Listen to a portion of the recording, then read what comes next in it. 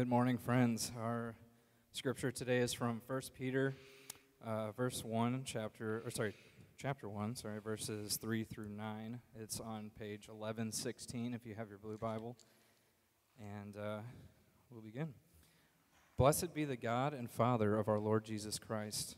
According to his great mercy, he has caused us to be born again to a living hope through the resurrection of Jesus Christ from the dead, to an inheritance that is imperishable, undefiled and unfading, kept in heaven for you, who by God's power are being guarded through faith for a salvation ready to be revealed in the last time.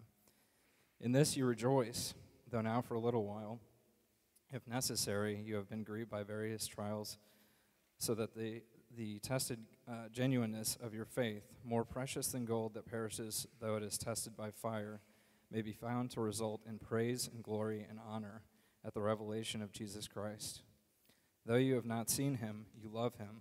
Though you do not now see him, you believe in him and rejoice with joy that is inexpressible and filled with glory, obtaining the outcome of your faith, the salvation of your souls. This is the word of the Lord. Thanks be to God. Amen. You may be seated. Heavenly Father, Lord, what a great day that you have given us. Lord, we thank you for this time that we can gather together to worship you, Lord, to adore Christ, who makes all things possible. And Lord, ask that you would impress upon our hearts the truth of your word that will be proclaimed today, Lord, so that none who leave here will not have been touched by you in some way. These things we come to you in Jesus' most precious and holy name. Amen.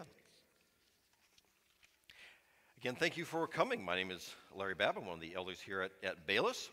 And it is a privilege to share God's word with you today out of the book of 1 Peter. The Sunday marks the first week of Advent, which means coming or arrival, particularly of something of having great importance. Many Christians observe the season of Advent not only as an occasion to reflect upon the Lord Jesus' coming 2,000 years ago, but also to celebrate his continued presence with us today through the Holy Spirit. Finally, Advent reminds followers of Jesus to look forward to his future second coming with eager anticipation. The lighting of an Advent wreath is a custom that began in 16th century Germany. The wreath is a circular garland of evergreen branches representing God's eternal nature and goodness. Set on the branches of the Advent wreath are 4 candles, 3 purple, 1 pink, with a white candle at the center of the wreath. Each candle represents an aspect of the spiritual preparation for the coming of the Lord Jesus Christ. Jesus himself said, "I am the light of the world. The one who follows me will not walk in darkness, but have the light of life."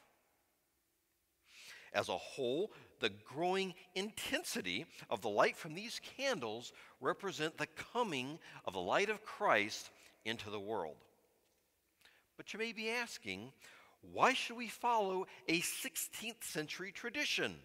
Surely we are so much more advanced and sophisticated today. Is there any value in the season of Advent in the 21st century? Well, I believe that there is. In the classic 1965 holiday cartoon, A Charlie Brown Christmas, the protagonist, Charlie Brown, laments to his friend Linus, "I think there must be something wrong with me, Linus. Christmas is coming, but I'm not happy. I don't feel the way I'm supposed to feel. I just don't understand Christmas, I guess. I like getting presents and sending Christmas cards and decorating trees and all that, but I'm still not happy. I always end up feeling depressed." Charlie Brown becomes further discouraged as he observes the widespread commercialization of Christmas. His dog Snoopy decorating his doghouse for a neighborhood lights and display contest. His sister Sally dictates a letter to Santa Claus asking for a long list of gifts, and preferably cash. At a school play rehearsal, Charlie Brown finds that the nativity scene has been modernized with dancing, lively music, and a Christmas queen. Finally, in desperation, Charlie Brown cries out, "Isn't there anyone who knows what Christmas is all about?" I can relate to Charlie Brown's plight. Perhaps you can too. If it was difficult to find the true meaning of Christmas in the holiday shuffle and bustle of 1965, how much more so today in 2020? We are hammered with ads for Black Friday and Cyber Monday. Christmas decorations were on display on store shelves as soon as back to school sales ended. And stories of COVID and political controversy continue to dominate our media. By celebrating Advent, the church makes the intentional effort to put a spotlight on the specifics of Jesus' incarnation. When this first Sunday of Advent rolls around, pastors and worship leaders have a unique and blessed opportunity to instill in their congregations a biblical sense of expectation and prepare them to go forth and minister during the Christmas season. There's something that seems a little off to me when a church waits until the Sunday before Christmas to begin highlighting the birth of our Savior. Advent helps the church move the church's celebration from plays, presents, and parties, all of which are fine for what they are, to a much deeper and more profound awareness of Jesus Christ coming to walk among sinful man. And Jesus came not as expected, but as a humble servant to give himself over to death on a Roman cross to pay for the sins of mankind. Celebrating Advent helps churches to lead their people into a period of spiritual awakening and renewal. Celebrating Advent helps churches equip parents to count down the days with their children to the coming of Christ, not just the arrival of Santa Claus.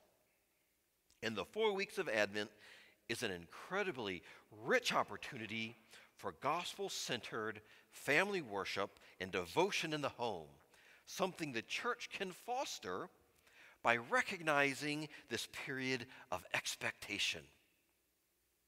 If you're here today, skeptical of the claims the Bible makes, I'm glad that you've come. Today's message will give you a chance to peek behind the curtain of Christianity and see why it is that followers of Jesus can navigate this world with a sense of hope. And this first week of Advent does focus on hope. In the English language, hope is defined as a desire with anticipation, to want something to happen or to be true. But in the English vernacular, there exists the possibility that the expectation will not be fulfilled. I hope it doesn't rain, but rain may come. I hope I get the promotion at work, but it might not happen. However, the word that transliterates into hope in the Bible speaks not only to future events, but it also denotes a confident assurance. The New Testament word for hope does not allow for failure. Jesus is our living hope. His are the promises that will come through. And since we have a living hope for the future, We want to be sure that our influence as disciples of Christ in this world is not diminished by neglecting to focus on the world to come. The good news of hope is one that we, the church, need to proclaim and that the skeptical world needs to hear. In doing this, first of all, because hope helps us rise above our circumstances. Verse 3 and 4 in our passage tells us we are born again into a living hope and promises an inheritance in heaven that is imperishable, undefiled, and will not fade. That's definitely something to look forward to. And verse 5 confirms that our salvation is guarded by God's power through our faith in Jesus. But those statements do not prevent verse 6 from acknowledging that various trials will come our way. Life is hard, and our circumstances often seem to control us. One of the driving motivations for people throughout history is to pursue happiness, or at least to avoid unhappiness. And happiness is most often defined by our circumstances. We respond to these situational realities by trying to get away from them if they are unpleasant, or by trying to protect them if we find them favorable. Fixating on our circumstances, however, we can lose sight of Jesus as our living hope.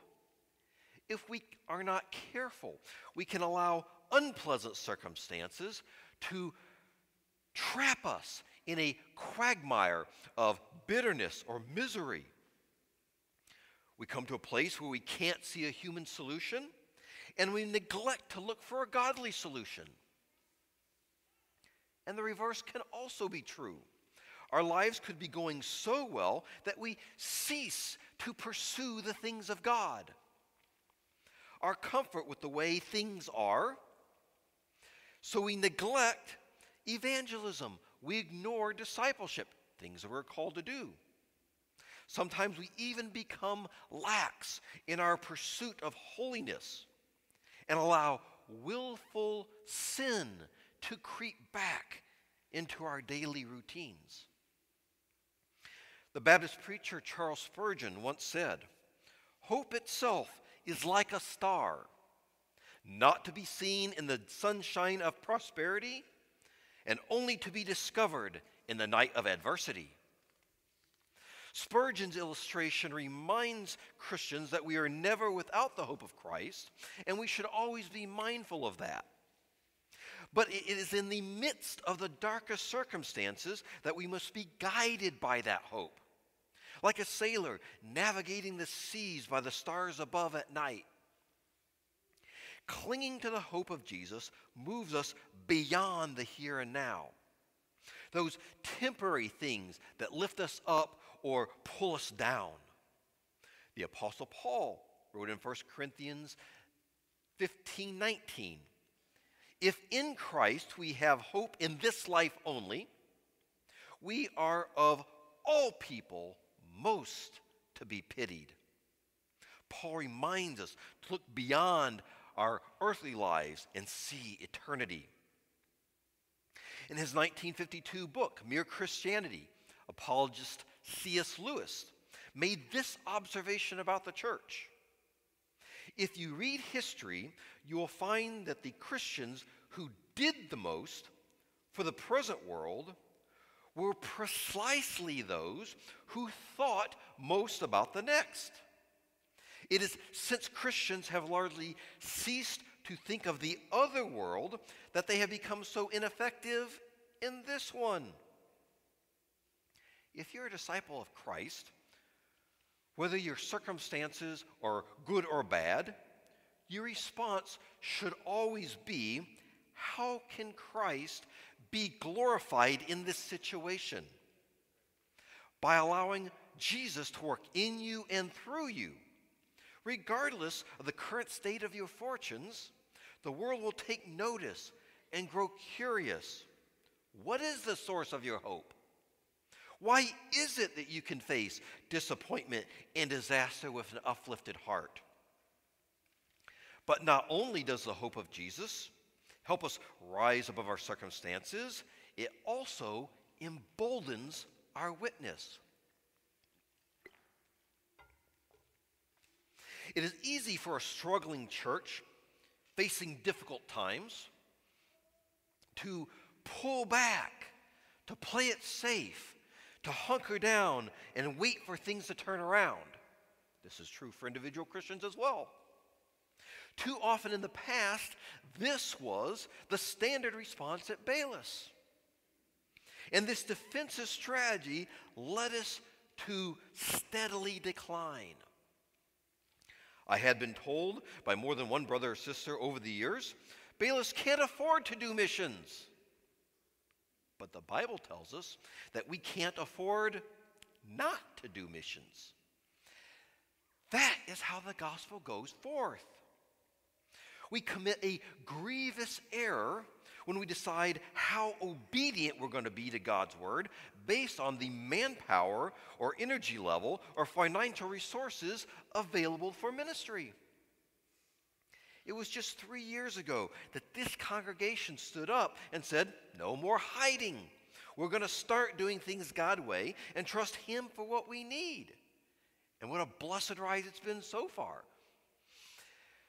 Notice that in verse 7 of our passage, we're told that the authenticity of our faith will be tested and result in the praise, glory, and honor of Jesus. My friends, that will not happen on the comfy recliner in your living room, but in the fiery crucible of a world broken in its sin. Not in a place of safety will you and I proclaim Jesus as Lord and Savior, but instead on the front lines of our neighborhoods, our workplaces, our schools, the stores where we shop. The church to whom Peter wrote understood this all too well. Being a bold witness for Jesus in the first century, Israel could mean losing your family, losing your job, even losing your life. Despite the risks, these early Christians stepped out in faith to share the gospel. The hope they placed in their Savior and their compassion for their friends, their families, their neighbors overcame their fear of being ridiculed, outcast, or killed.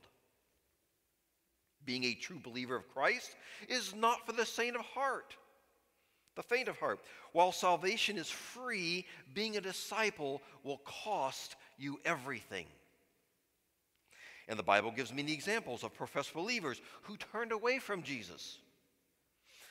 And in so doing, proved their faith was not genuine. The price of following Jesus was too high for them to pay. They elevated their preferences and their comfort above the mission that they had been given. The temple veil that separated the hard-hearted nation of Israel from their God had been removed by the birth, the life, the death, and the resurrection of Jesus.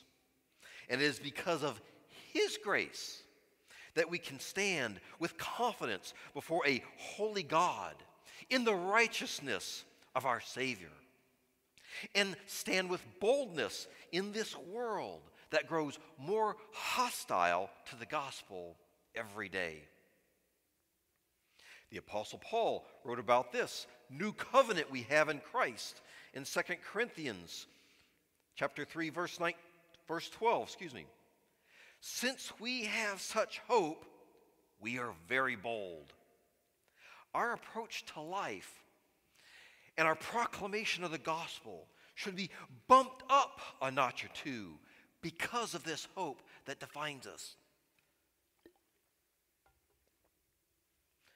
because of what Christ has done, the promises he has made, and the steadfast faithfulness he continues to show toward us, Bayless Baptist Church should demonstrate a boldness for proclaiming the gospel that makes Jesus impossible to ignore in the South City, South County area of St. Louis. Through your witness and mine, the skeptics of our community will know who Jesus is. They may accept him.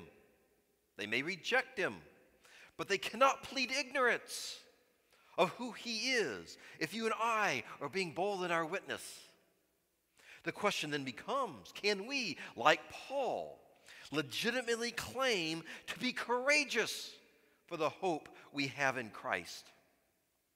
If every believer here today shared the gospel with just one person each week, then by the end of 2021, over 3,000 people will have heard the gospel message.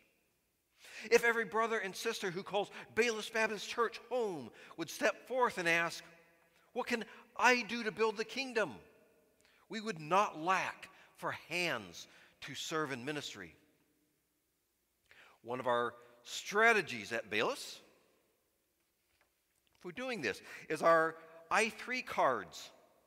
We write down 3 names of people that God has put on our hearts. We commit to pray for and to pursue intentional gospel conversations with people who have not yet accepted Christ. If you do not have an I3 card, I highly encourage you to pick one up out in the foyer. It's on our Next Steps wall. Fill that out before you leave. Then ask God, what is one step I can make this week to begin making sense of the gospel with just one of the people that you have put in my life? If we're honest, it isn't a lack of good news, the gospel message, that stops us. It's a lack of boldness. Our culture admires courage. The soldier who stands his ground in the face of an enemy is hailed a hero, while one who abandons his comrades in the heat of battle is branded a coward. We applaud the actions of a bystander who performs CPR on a fallen stranger or pulls an injured motorist from a burning car, while we look with disdain upon those who use their cell phones merely to record these tragic events rather than to phone 911 for assistance. Because we have the living hope of Jesus, our gospel witness should be on display wherever we go. Being ambassadors of reconciliation to a lost and dying world is not simply what we do, it is in fact who we are. If we live a full life but do not accomplish that, nothing else we do will have mattered. Charles Spurgeon also said, when we preach Christ crucified, we have no reason to stammer or stutter or hesitate or apologize. And Spurgeon was right. We need not fear any man or any human agency for our mission. Greater still is our Savior, who will sustain us in this mission, and glorious too will be the joy of hearing for all eternity the songs of praise sung to the Lord Almighty from those brothers and sisters who accepted the free gift of salvation through Christ that was proclaimed from your lips and mine. Amen.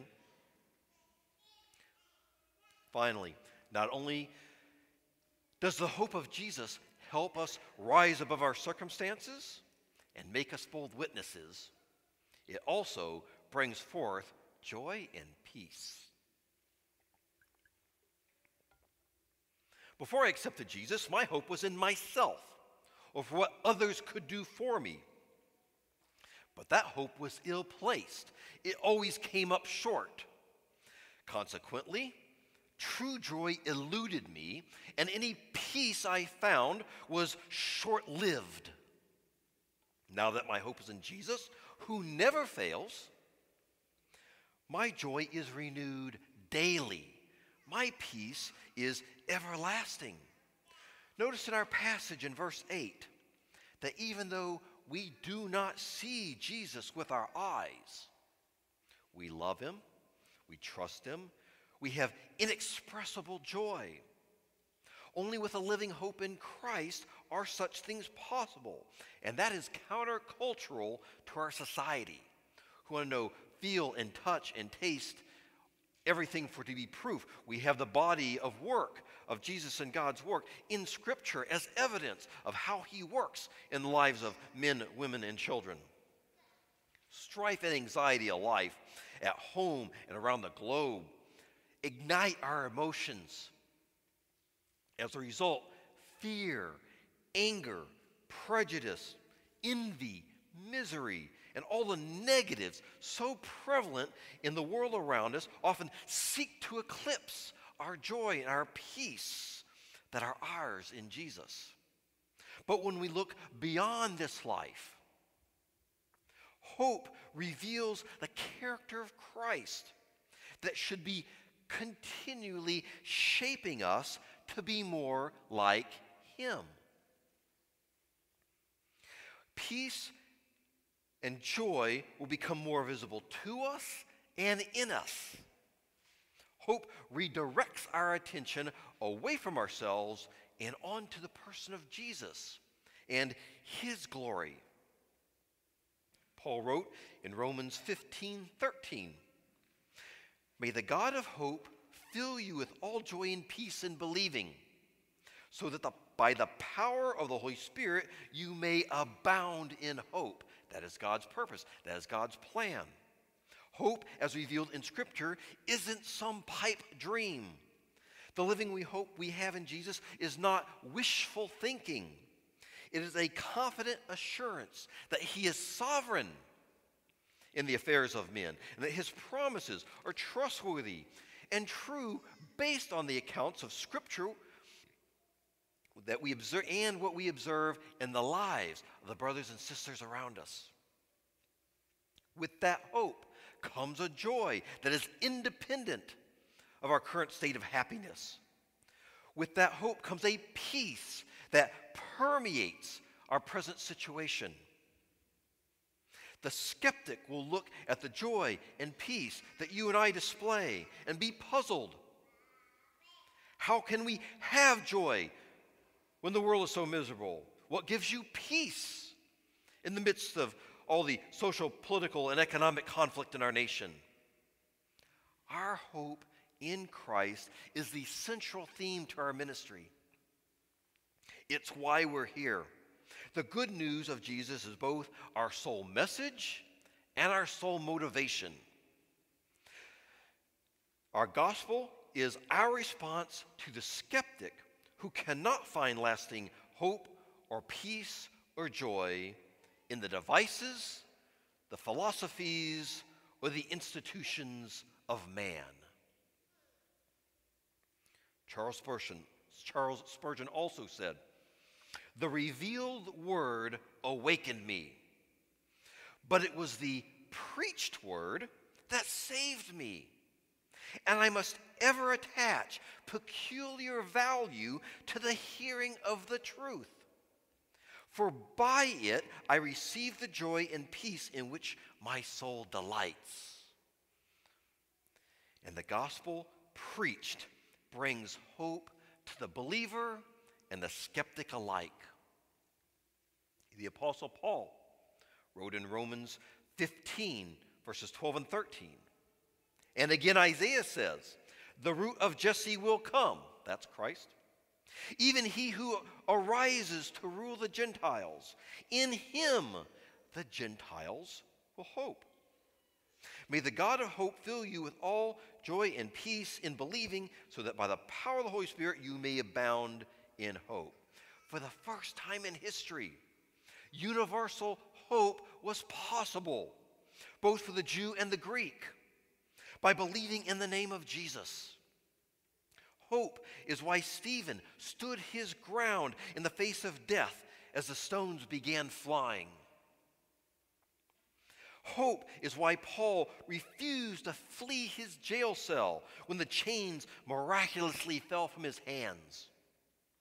Hope is why John finishes his book of Revelation with the simple prayer, "Come, Lord Jesus."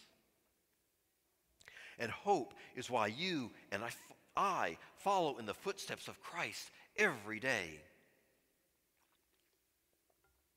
God does not grant us peace and joy merely for a temporary state of comfort. We are blessed with these gifts so that we may be confident in the hope that lives within us, namely Jesus, who is coming again soon. We live in an age where self-reliance and self-confidence dominate our worldview. The kind of hope people long for, the kind of hope that seems to elude so many of our family and friends and neighbors, is the kind of hope made possible only by saving faith in Jesus. Our own hope as believers must open our eyes to the hurting and dying world around us and cause us to be even more passionate about the central message of our faith: Jesus saves. And with that comes real living hope. In conclusion, our hope in Jesus helps us rise above our circumstances.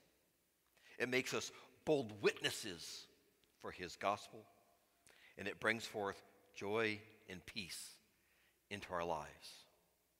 Advent is a season of hope, peace, joy, and love.